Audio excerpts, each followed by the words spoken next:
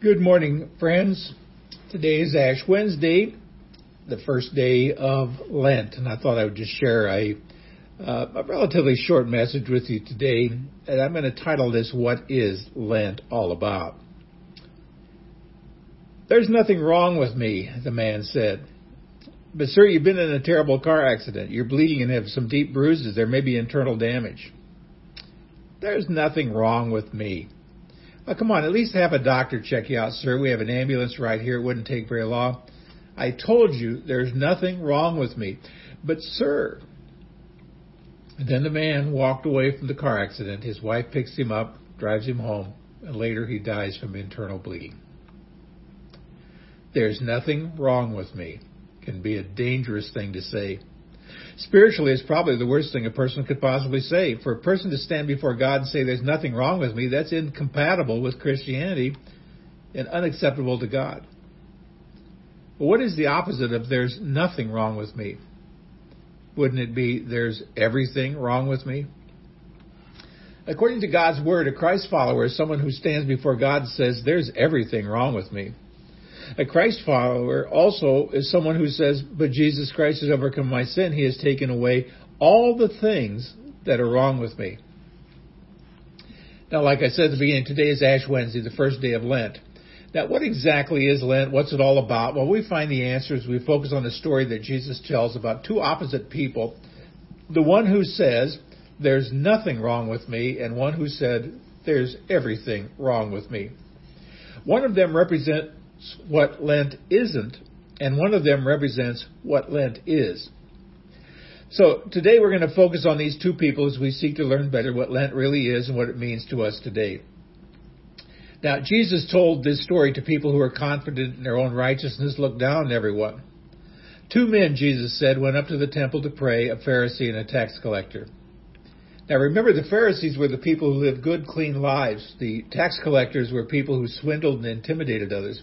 Both of them came to church. Both went to the temple to pray.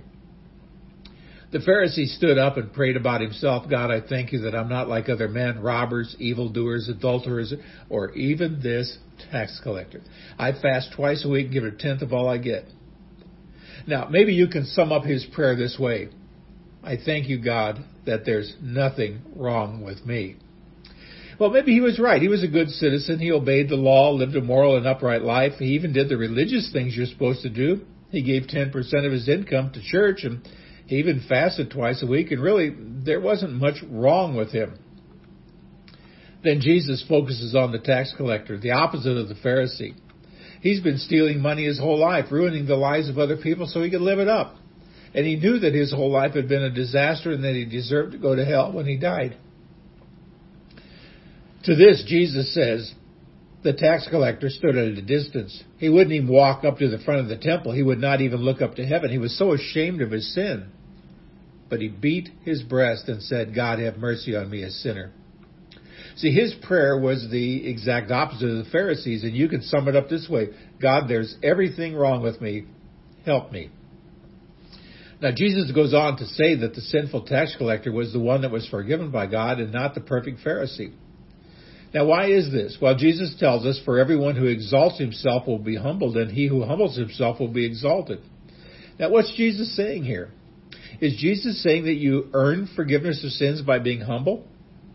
I mean, look at how humble that tax collector is, says God. That tax collector deserves to be forgiven because he's so humble. Is that how it works? You know, that's what a lot of people think, but that's not how it works. If that's why God forgives you, then your salvation would be completely dependent upon you and your level of humility. Then you could never be sure if you're forgiven by God or not, because you'll never know if you've been humble enough for God to forgive you. Friends, the truth of the matter is neither the Pharisee nor the tax collector deserved God's forgiveness.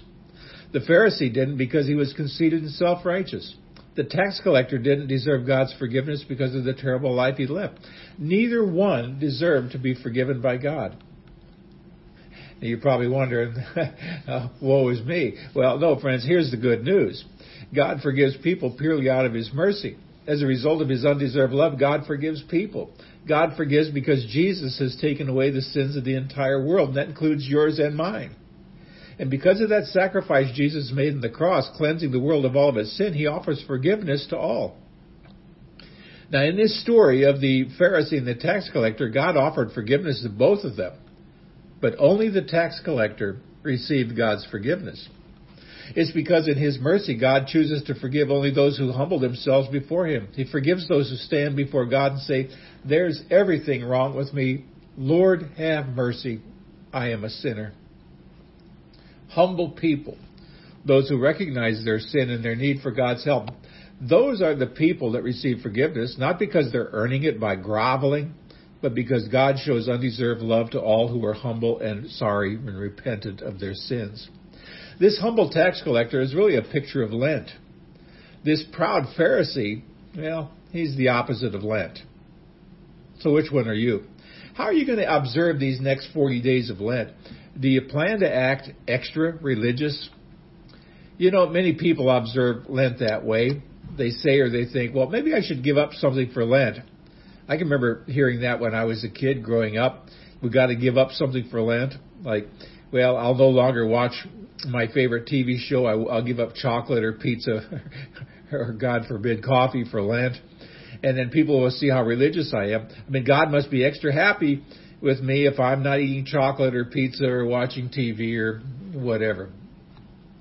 So I'm going to ask, is Lent a time of self-denial? Well, this evening, if you are at an Ash Wednesday service, praise and worship, we're going to be online. You can watch us online. Go to branson.church. You can find the link. Jesus speaks to us through his word, and he tells us that Lent is a time of self-denial, a time to give up something. But Jesus isn't concerned with chocolate and pizza and TV. He's concerned with what's going on in our hearts. Lent's a time to give up those sins in our lives. It's a time to give up the sin of hypocrisy, acting like a Christian on the outside, but being proud and self-centered on the inside. Lent's a time to give up the sin of duplicity, being a Christian on Sundays and an unbeliever on Fridays. It's a time to give up the sin of being lethargic. You know, someday I'll get my act together spiritually, but right now I'm just too busy focusing on everything except God. What is Lent? Lent is that man who stood in the back of the temple and looked down at the ground and prayed to God, "Lord, have mercy on me, a sinner." Lent is a time for us to be like that person, to give up our sinful habits, our sinful attitudes, to stand before God and to ask him to forgive us, to wash our sins away, and to empower us to turn away from our sinful past and live new lives that are dedicated solely to him. And after we lay our sins before him, Lent is also a time to give up our guilty feelings. I mean, just as the tax collector walked home justified before God, so can we walk away knowing that we too have been forgiven. We can say, I no longer have to feel guilty about my sins. I no longer have to beat myself up about the way I've been living. I've been forgiven. My sins have been washed away by the blood of Jesus. I can start over. I can work hard to be someone who obeys God, who worships God every day with the way I live my life. Well, maybe you're catching on that Lent is an attitude, isn't it? It's an attitude of honesty and humility as we confess our sins to God. But Lent is also an attitude of relief and joy, knowing that our sins have been forgiven, that our slate has been wiped clean as we seek to serve our God with our lives. So these next 7 weeks, these 40 days, are a time for you to look deep into your heart, to think about your life, how you've been living it. I mean, what sin are you going to give up for Lent and the rest of your life? I mean, Jesus will forgive that sin and wash away that sin at the cross. And Jesus promises to empower you to live a new life that glorifies him. If people want to temporarily give up certain things for Lent as a sign of their love for their Savior, fine, go for it. But what Jesus is really concerned about is what's in your heart. So tonight, as you gather in worship, either in person or online, we begin that long walk to the cross where we see just how serious and terrible our sins are. But there we also see how wonderful and deep our Savior's love for us is for us. The road doesn't end there, but it ends at the empty tomb where Jesus rises from the dead to prove that all of your sins have been forgiven. May God bless you as you begin your Lenten journey. Until next time, see the vision, live the mission, and feel the passion. God bless.